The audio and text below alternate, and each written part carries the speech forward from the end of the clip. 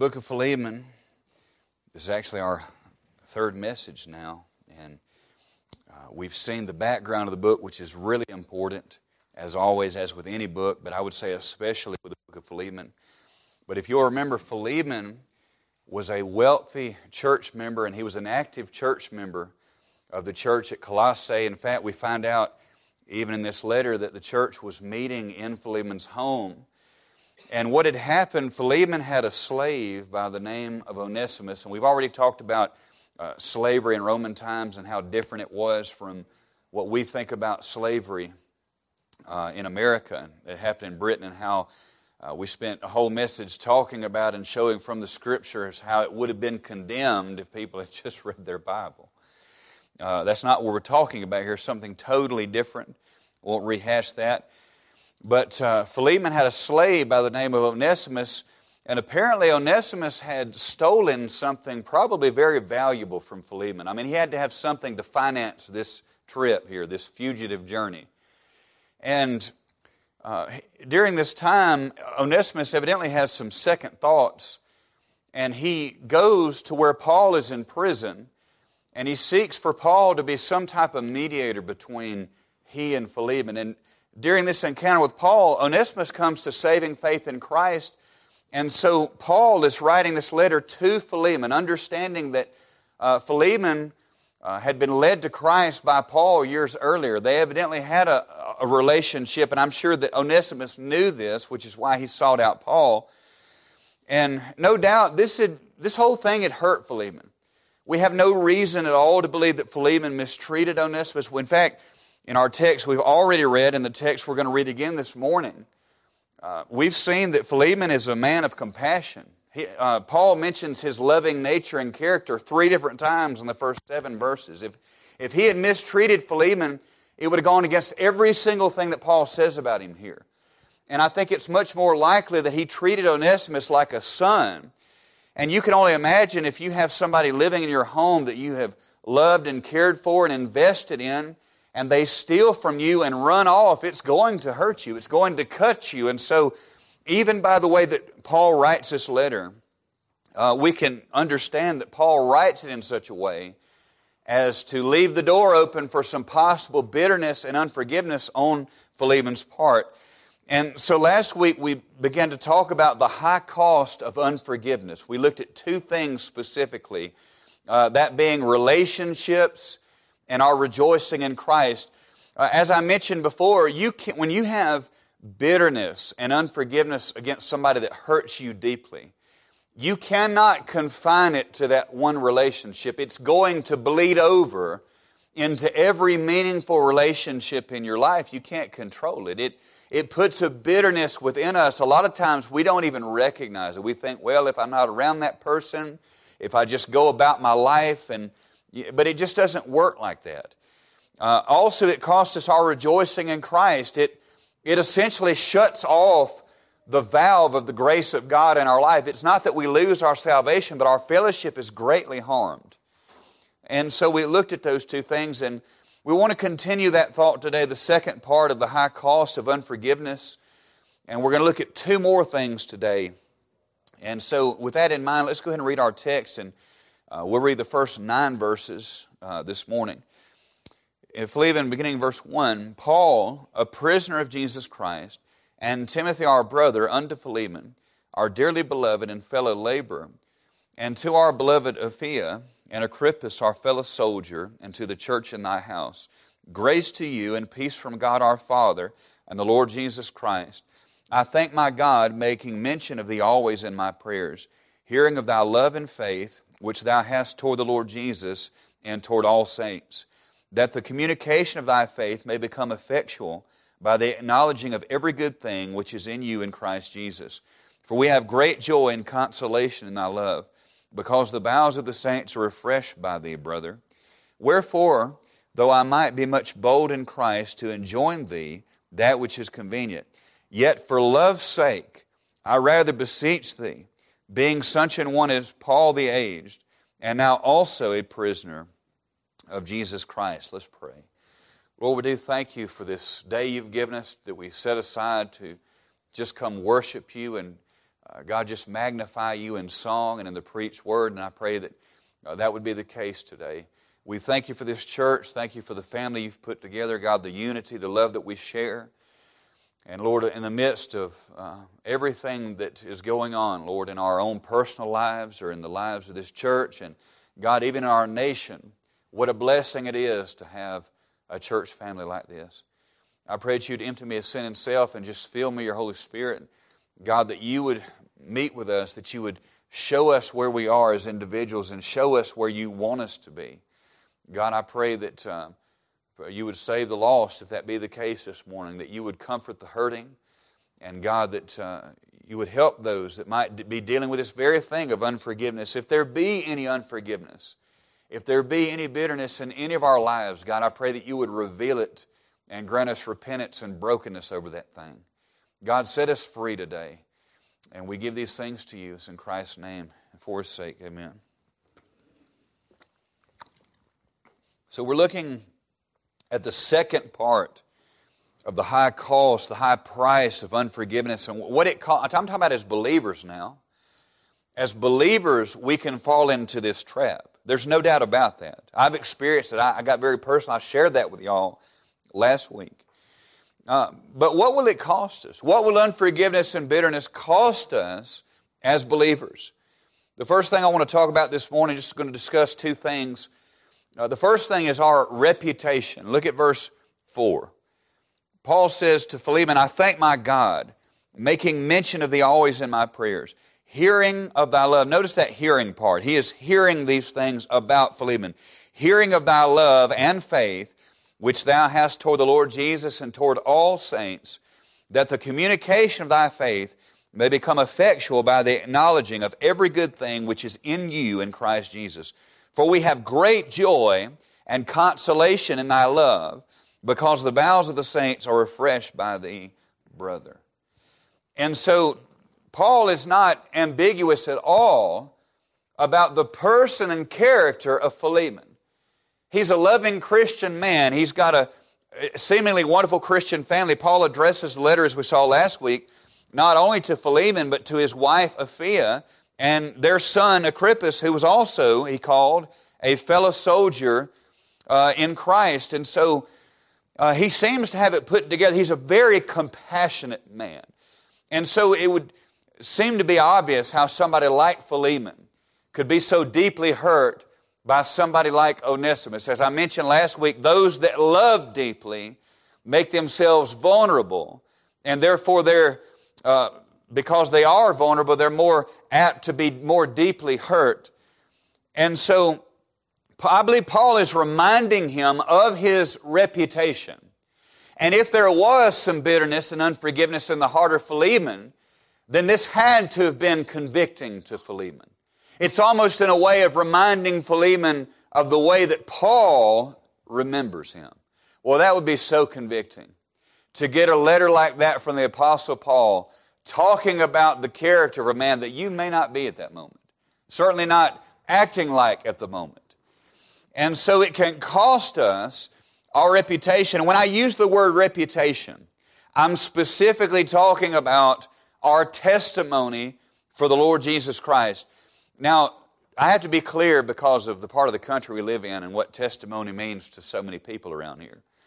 But testimony is a good Bible word that means to bear witness or to bear record. It's actually a legal term. You know, people give testimony in a court of law. But while it carries that connotation, it can be more personal. And I love the way that the word testimony is used in Hebrews 11 and verse 5 in reference to Enoch. It says, for before his translation, talking about Enoch, before his translation he had this testimony that he pleased God. That's a good testimony to have, isn't it? And so the writer of Hebrews is testifying to the life and character of Enoch. He did that with several people in Hebrews 11. Think about what they said about Abel, that he being dead yet speaketh. Wouldn't it be great at our funeral if somebody could say they had this testimony that they pleased God? And so the idea of a testimony is not something that's just said but it's something that's proven by our life. And the proof is in the pudding. I guess you can write that down if you are familiar with that or not. I think I need my Miranda rights read to me, or whatever I say can and will be used against me in a court of church opinion. But that's okay. I'm going to say it anyway. But it's more than just what we say. You can say anything. Talk is cheap. People talk all the time. In fact, we've seen that with social media. I mean, the world is full of keyboard warriors that say things online they would never say to your face. And all of God's children said amen.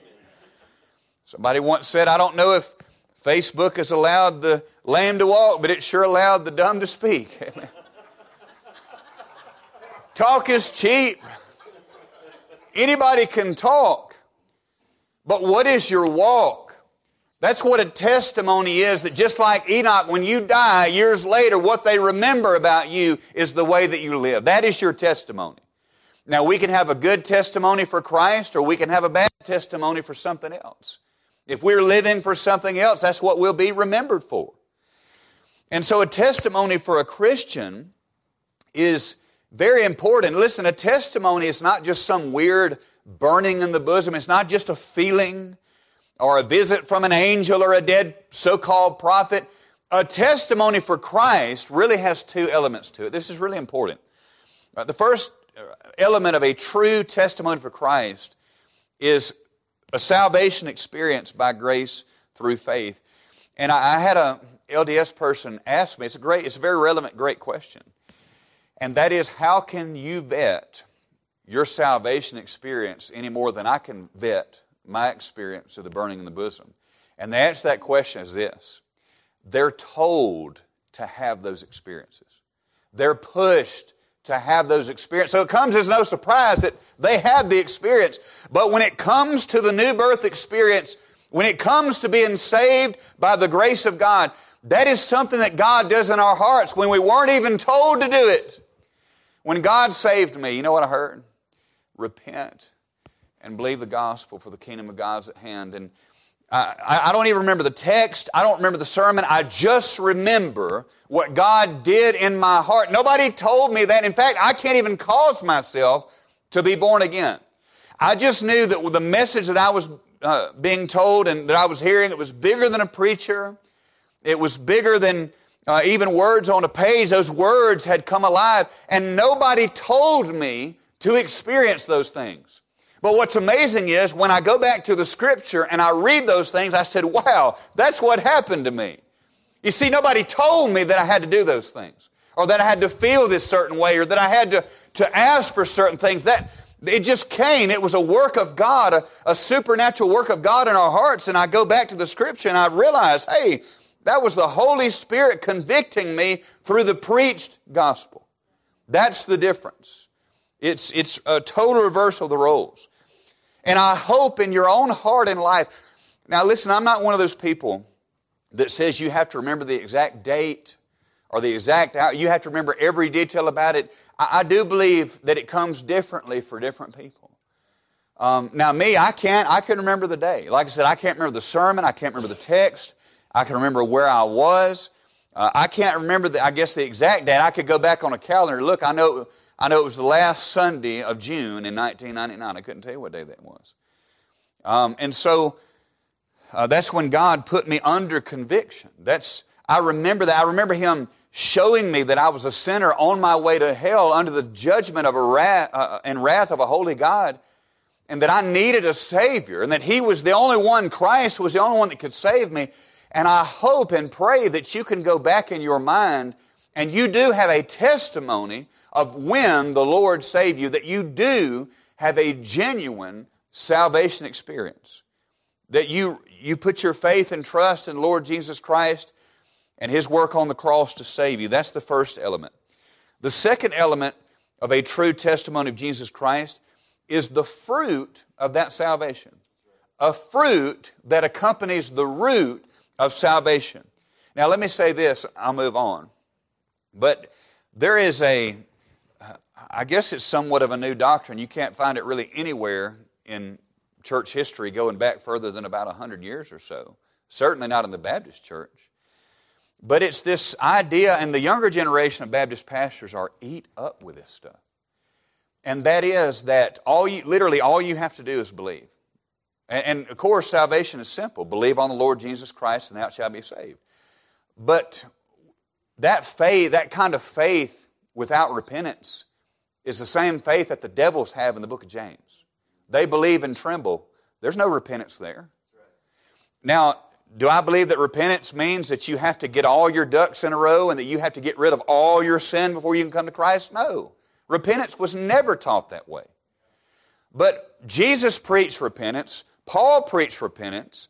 And another thing too, this younger generation of Baptist pastors, a lot of them believe, repentance is just going from a state of unbelief to a state of belief. Show me that in the Bible.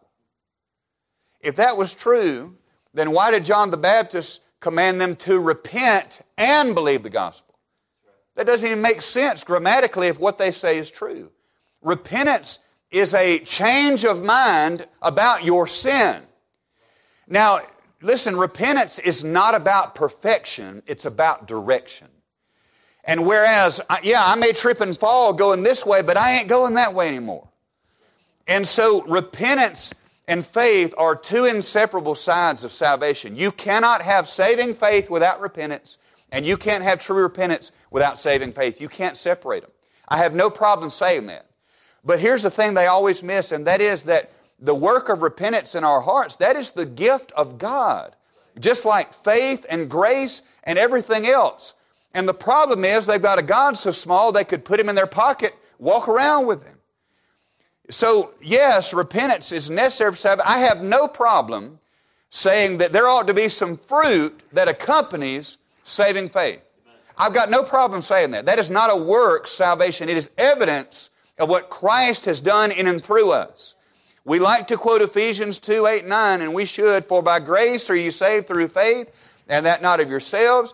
It is the gift of God, lest any man should boast. But then what does verse 10 says? What does verse 10 say? For we are His workmanship, created in Christ Jesus, unto good works, which He before ordained that we should walk in them. And so, that's in the Bible too. He that hath begun a good work in you will perform it until the day of Jesus Christ. If there's no fruit of salvation, there's no root of salvation, folks. Now, I get that as Christians we can go through seasons in our life where, we probably don't look too saved. But that is the exception, not the rule. That is a season, and God the Father promises in Hebrews 12 that if that's you, if you're a child of God consistently rebelling against the will of God, He's going to tear you up. Because that's what fathers do. They get a hold of their children. And so, that's the two elements of a testimony and a reputation. Salvation by grace through faith in Christ, and the fruit of salvation. By the way, in these short 9 verses that we just read, you may have never heard of Philemon in your entire life, but in 9 verses you know that he has a salvation experience in Christ, and there's some fruit that accompanies that salvation. Paul didn't have any problem talking about that. And so, we've reduced the gospel to this 1, 2, 3, repeat after me, and you're good. We're good. Look, the goal is way too low. But that's another message for another day. But for the Christian, for the child of God, there's nothing more important in our lives than our witness and testimony for Jesus Christ. Let me ask some questions here. Pretty pointed questions. Fathers and mothers, parents, do your children see your Christianity at home? Well, in fact, if I was to get them alone and ask them, hey, outside of church, Mom and Dad really live for the Lord? Are they real? What would they say? Because they know. They see it firsthand. By the way, what your children know about you is a whole lot more important than what the pastor thinks about you. Because you can fool me. And by the way, even more important than that, what God knows about you is more important than what anybody else knows or thinks. But what would your children say? What would your spouse say? Hey, is your husband or your wife, they really living for God? Do they really love Jesus Christ, or are they just putting on?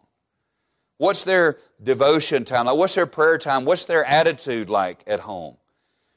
What about if you try to tell your neighbors or coworkers about Christ? Would they look at you like Lot's children looked at them?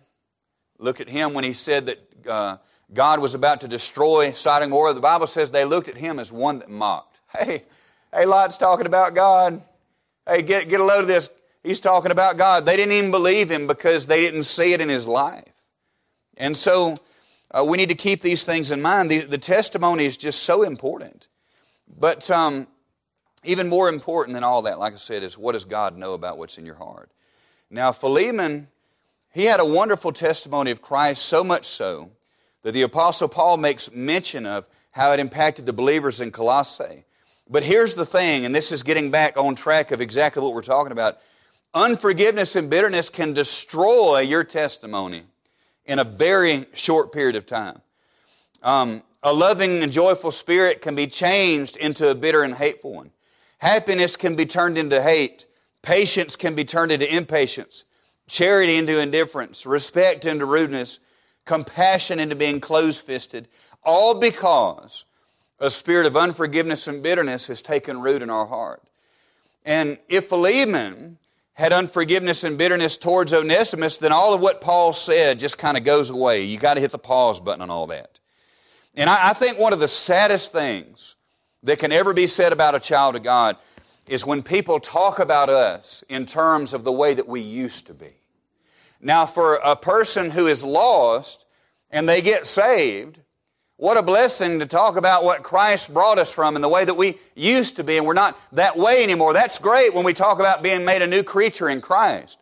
But for those who are saved, for those that have been walking with the Lord for years and you have a testimony and something happens in your life, maybe you fall into a sin, maybe you get with the wrong crowd, or your faithfulness begins to wane, or in this case, you have unforgiveness and bitterness in your heart. What a shame for people to talk about you in terms of the way that you used to be.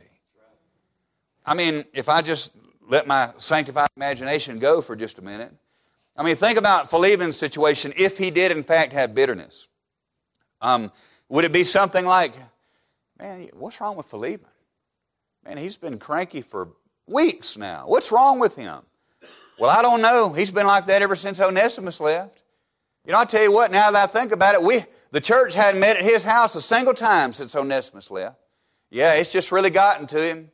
And then that's the conversation. Instead of what Paul is saying here, now it's about the unforgiveness and the bitterness and all the things that accompany that. And understand that a true child of God can never lose their salvation, but there are things in our life and walk that we can lose and become tarnished. And wouldn't it be sad if the people in town begin to talk about Philemon in those terms, like I said, but what if people talked about that in terms of you, like what you're doing? And so what would it be like if they talked about, oh, well, they used to be faithful. They used to be happy. They used to have joy. They used to serve God. They used to have a smile on their face, and now none of those things can be said. And I tell you how it normally gets people.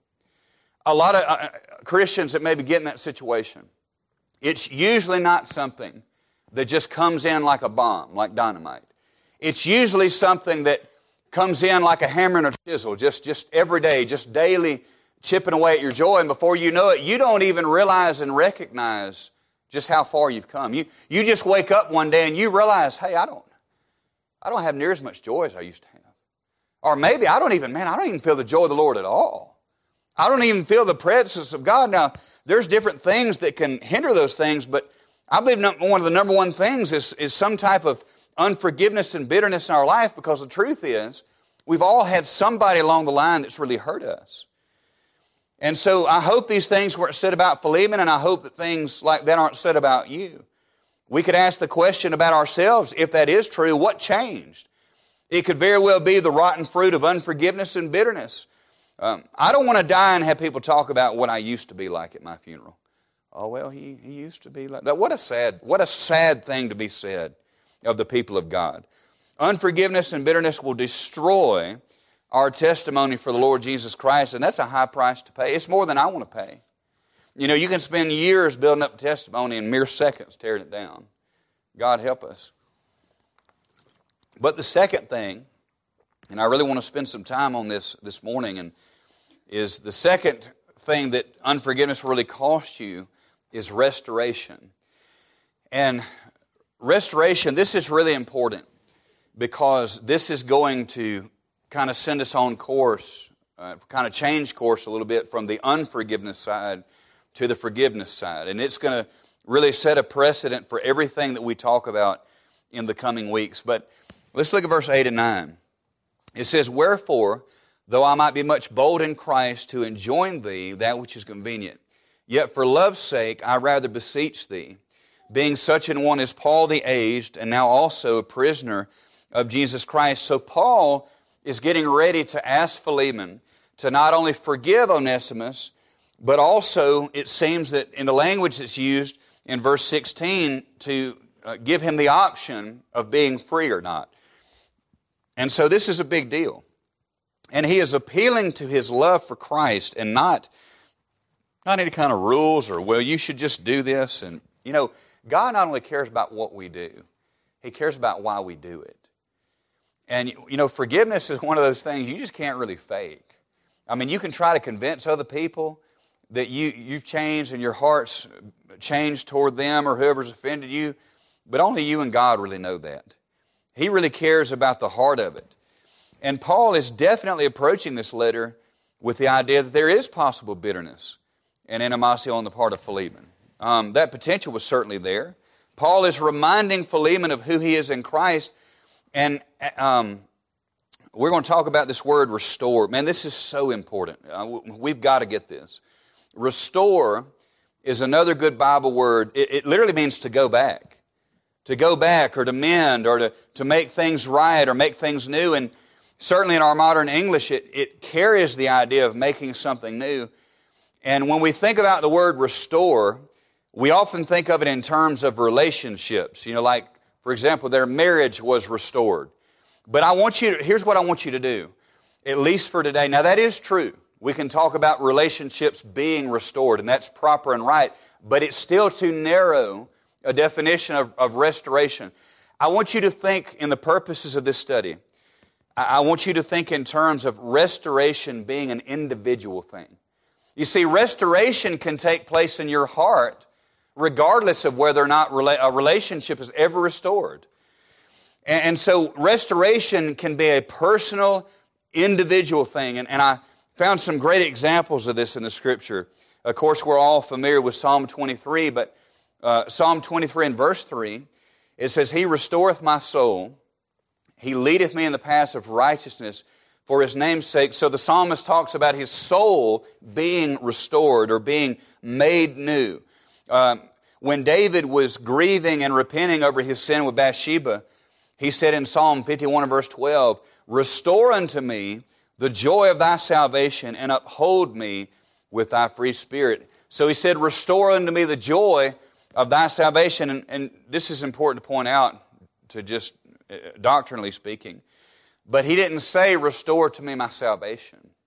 He said, "Restore to me the joy of thy salvation." So that's a very important distinction to make. And when speaking here in Joel, the book of Joel, when speaking about the restoration of Israel, which is what we're talking about on Wednesday nights, when speaking about the restoration of Israel in Christ's coming kingdom, Joel the prophet says in chapter 2 and verse 25, he says, "I will restore to you the years that the locust hath eaten, the cankerworm and the caterpillar, and the palmer worm, my great army which I sent among you." And so the Lord said He's going to restore the things that Israel has lost. And so it carries the idea of going back or making something new. And what I love about the word restore in the Old Testament, what we just read out of Joel, restore comes from the Hebrew word shalom, which, as many of you know, means peace. So when we talk about Jehovah Shalom, that's God our peace. And so to be restored means to be at peace. It's a beautiful Bible word. And whether it's bitterness, unforgiveness, guilt, shame, or sin in general, we can, by the grace of God, get up and dust ourselves off and go back. We can be restored. Isn't that a wonderful promise?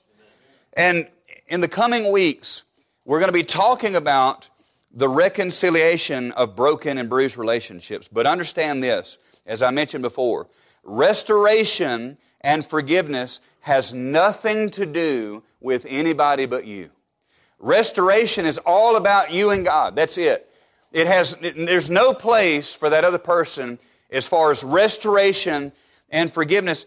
And, isn't it a blessing to know that our peace, our joy, our restoration, all of these things are not contingent. They're not in the hands of the one that hurt you.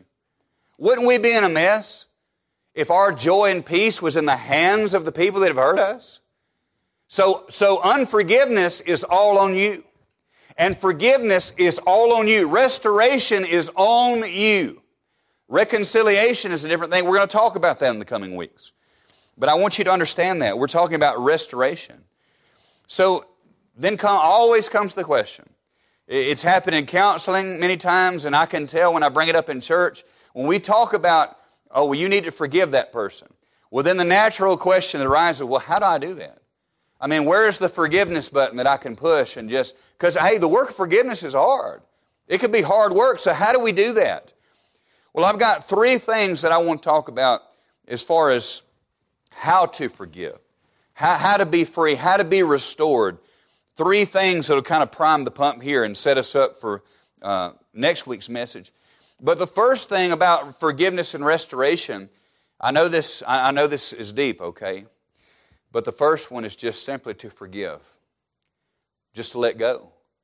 Just to release. Now, I think it's important to point this out because many people hear this and they immediately throw up a wall because they think that forgiveness requires an automatic reconciliation in the relationship of the person that hurt them.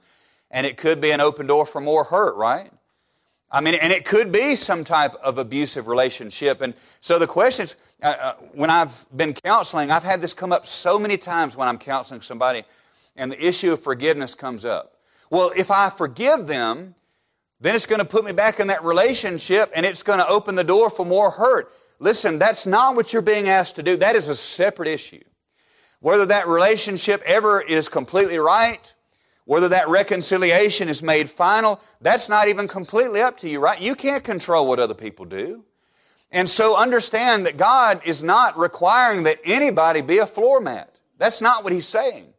Forgiveness is about you and God. And you can forgive somebody whether or not the relationship ever gets reconciled. Just because you forgive, it doesn't automatically mean that you're a floor mat and you're just set up on the tee for them to come hurt you again. That's not what's being asked of you. We're going to talk about reconciliation, but you have to forgive and let go because the truth is you don't necessarily have to be reconciled to be restored in your own heart. Because, I mean, think about it like this. What if the person that hurt you is dead? How do you forgive then? How do you achieve restoration then? I mean, if it had to actually do with that other person, you're in trouble. What if they're dead? It's not between you and them necessarily. But I will say this, I think this is great advice. I heard about this in a sermon from a preacher friend of mine. He's with the Lord now. But he had a lady come to him in their church after a sermon, and she said, you preached on forgiveness, but she said, the truth is I was abused in every way you can be abused by my father growing up.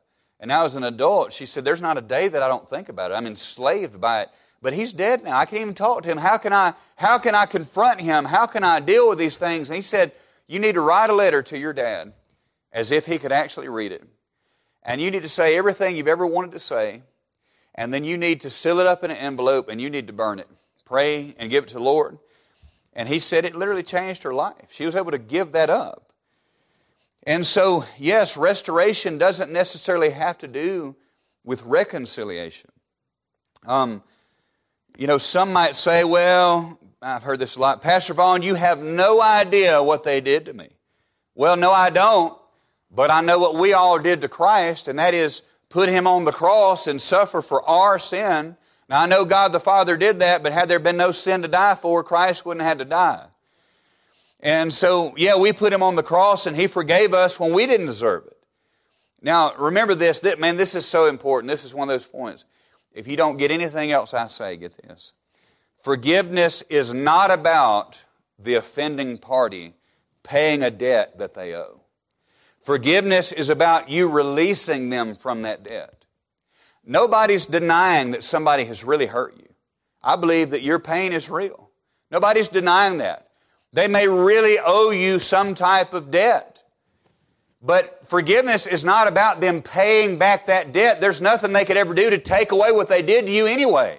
So it's not about them paying debt to you. It's about you releasing them from that debt, which is exactly what Christ did for us, by the way. We can't forgive for their sake. We have to, again, as I mentioned last week, forgive for Christ's sake. Ephesians 4 and verse 30. It says, be kind one to another, tenderhearted, forgiving one another, even as God, for Christ's sake, has forgiven you. So we have to say, you know what, I might not can forgive them because they deserve it. But I can forgive on the basis of what Christ did for me, and I didn't deserve it. And for Christ's sakes, I can forgive them. That's what has to happen. Just forgive, let go, let it go. But the second thing is, kind of piggybacking off of that, is you need to give all your revenge to God. All your vengeance. Because, listen, you cannot separate unforgiveness, bitterness, and vengeance. Whether or not you would ever say it out loud, you want retribution. You want bad things to happen to that person. You want them to feel what they made you feel. Now, you may say, I would never hurt them, I would never do that, but you might not lose sleep at night if something bad happened to them. That's not good. Romans 12 and verse 19. It says, dearly beloved, avenge not yourselves, but rather give place unto wrath, for it is written, vengeance is mine, I will repay, saith the Lord. Now, isn't it interesting? If you were to think about all the ways that a person could possibly rob God, would you think about it in terms of vengeance? He said, vengeance belongs to me. And if you're seeking vengeance on your own, you're stealing vengeance from me. That's what God is saying. But God promises that He will be the one to repay. Isn't that amazing? And He has all the facts. He has unbiased judgment. The judge of all the earth is always going to do what's right. But what a burden, what a poison in our heart that we would seek that bad happened to somebody. We would seek the harm of somebody else because of what they've done to us. That's the most un-Christ-like thing I can think of. And I'll say this. God's got a way of getting folks a lot more than we do. And think about this. If that person who hurt you is lost, imagine seeing them cast into the lake of fire on Judgment Day. It's going to be such a horrific scene that I really believe in that day it's very possible we're going to feel sorry for the people that hurt us. Think about that. And so we have to give that to God. And what a power, what a freedom that we have an open invitation to give the burden of our revenge to God, and He promises to take care of it. He doesn't say they're going to go unpunished. He said, I'm going to take care of it. That's a promise He gives us. And we can be sure that He's going to do it in the right way. Revenge and restoration cannot coexist, but giving up your revenge will lead to restoration. Third thing, if we're going to forgive and we're going to be restored, I'll say this, if you are the offending party, you need to make things right regardless of their response. This is something I think we've lost sight of in our narcissistic society, is the humility to make things right. If you're the offending party, go make it right. And even if you're not in the wrong, even if it's just a misunderstanding, hey, go talk about the misunderstanding. You may never get them to see your side of it, but maybe you can at least try to see their side of it. We need to make things right. Jesus said in Matthew 5, verses 23 and 24, He said, therefore, if thou bring thy gift to the altar, and there rememberest that thy brother hath aught against thee, leave there thy gift before the altar, and go thy way. First be reconciled to thy brother, and then come and offer thy gift. God says, if you come to give me a gift at the altar, if you bring something to the temple, obviously this wouldn't apply to us today, but we can certainly understand the concept. Before you bring your sacrifice or your offering, go make things right. Before you tithe, before you worship in a church service or for the pastor, before you preach a sermon, go make things right. In other words, what are you doing here? What are you doing right here, right now, in this moment, if you've got things that are not made right? Listen, folks, we've only got a limited amount of time to make those things right. And then there may come a day where they're not here anymore. We wish we could. God help us. We can make those things right. And I really believe there is nothing that God can't restore with repentant hearts. You would be amazed at some of the situations that God has repaired to the point where the people that meet them today and don't know their past, they have no idea what God has done. It really is amazing. There's freedom in forgiveness. There is relief and restoration. And understand that we are never more like Christ than when we forgive others who don't deserve it. Personal restoration sets us free from the hurt that others have caused. Doesn't mean we forget. And honestly, I don't necessarily believe that forgiving requires forgetting. How can you physically deprogram? How can you erase that from your memory? But the revenge and the hatred and the anger and the bitterness doesn't have to be associated with that anymore. You can have victory and power over those things. Restoration is a beautiful thing, and really, I'll close with this illustration here. I know this may be somewhat redneck, but it's a great. When I think about restoration, so I love it. I absolutely love it when people take an old car and restore it to its former glory. I've got a friend that's really good at it.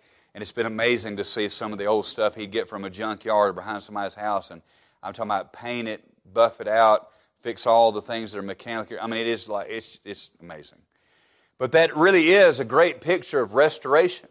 Taking that which was rusty and broken and useless and forgotten and making it new again. And y'all are going to have to look this up when I tell you this. But last year around the holidays, Chevrolet came out with an online commercial. It's about 4 minutes long. And it shows this man who's grieving. His wife obviously has recently died. And he goes out to this barn behind his house every year. The only time he goes in that barn is at Christmas. He goes in there to hang a wreath and to sit in his old, it's like a 57 Impala. And when he sits there, he's looking at a picture of his wife and he's remembering all the memories of, maybe picking her up for a date, or maybe when they got married, just married, as they rode away, and all the memories they had, and now it's just a reminder of that death, that she's not here anymore. And he can't even in that barn but once a year. And his daughter one year sees him going in there at Christmas, and she realizes what he's doing. So she goes to his friends, and she says, I really want to do something nice for Dad for this next Christmas coming up. And so they, while he's away or something, they go in there and they tow the car out of the barn and they completely restore it. And when he goes back in there, he sees it for the way it was when he first got it, and all those memories come flooding back. And his daughter, I cried like a babe when I saw that. But him and his daughter drove off in that. And the whole mentality is that which was broken and painful and hurtful and useless has been restored to the way that it used to be. And that is exactly what happens, not only when somebody gets saved, but when a Christian lets go of their unforgiveness and their bitterness. You can be released from that. You don't have to be a slave to that, and it's not contingent upon what that person does. And he can take that which is broken and that which seems like it can never be mended, and He can make it right again. You can be restored in your heart. You can have the joy of the Lord again, and you don't have to be a slave to that. He asks us to come and lay those things down. I think about 1 John 1:9 that was written to believers, that if we confess and forsake, that He would forgive and cleanse. That's the promise. That's to Christians. And I hope today that's not you. I hope you're not festering on the inside. I hope you're not controlled by your hurt. And I hope those people that have hurt you are not continuing to hurt you, because it's not hurting them. You feel like somehow that maybe if you give that person forgiveness, that maybe somehow they're stealing your power from you again. No. You're getting your power back from the Lord Himself. You're getting your joy back. You're getting your peace back. You don't have to be a slave to unforgiveness. You can lay that down. And you say, well, Pastor Vaughn, I just don't know how to do that. Listen, I've had to get to a place in my life sometimes where I start out saying, Lord, I give this to You. But then I realize, even in the midst of the prayer, that I really can't do that. So I have to say, Lord, take this from me. The prayer goes from, Lord, I give it to you, to Lord, take this from me. And it may be a process, but He will restore you if you give those things to Him. But you got to let go. God, I'm giving you my unforgiveness. I'm giving you revenge. I'm tired of carrying this weight. Take it from me. And He will restore you and make all things new. Would you stand this morning as she comes? Lord, we're so thankful for salvation in Christ.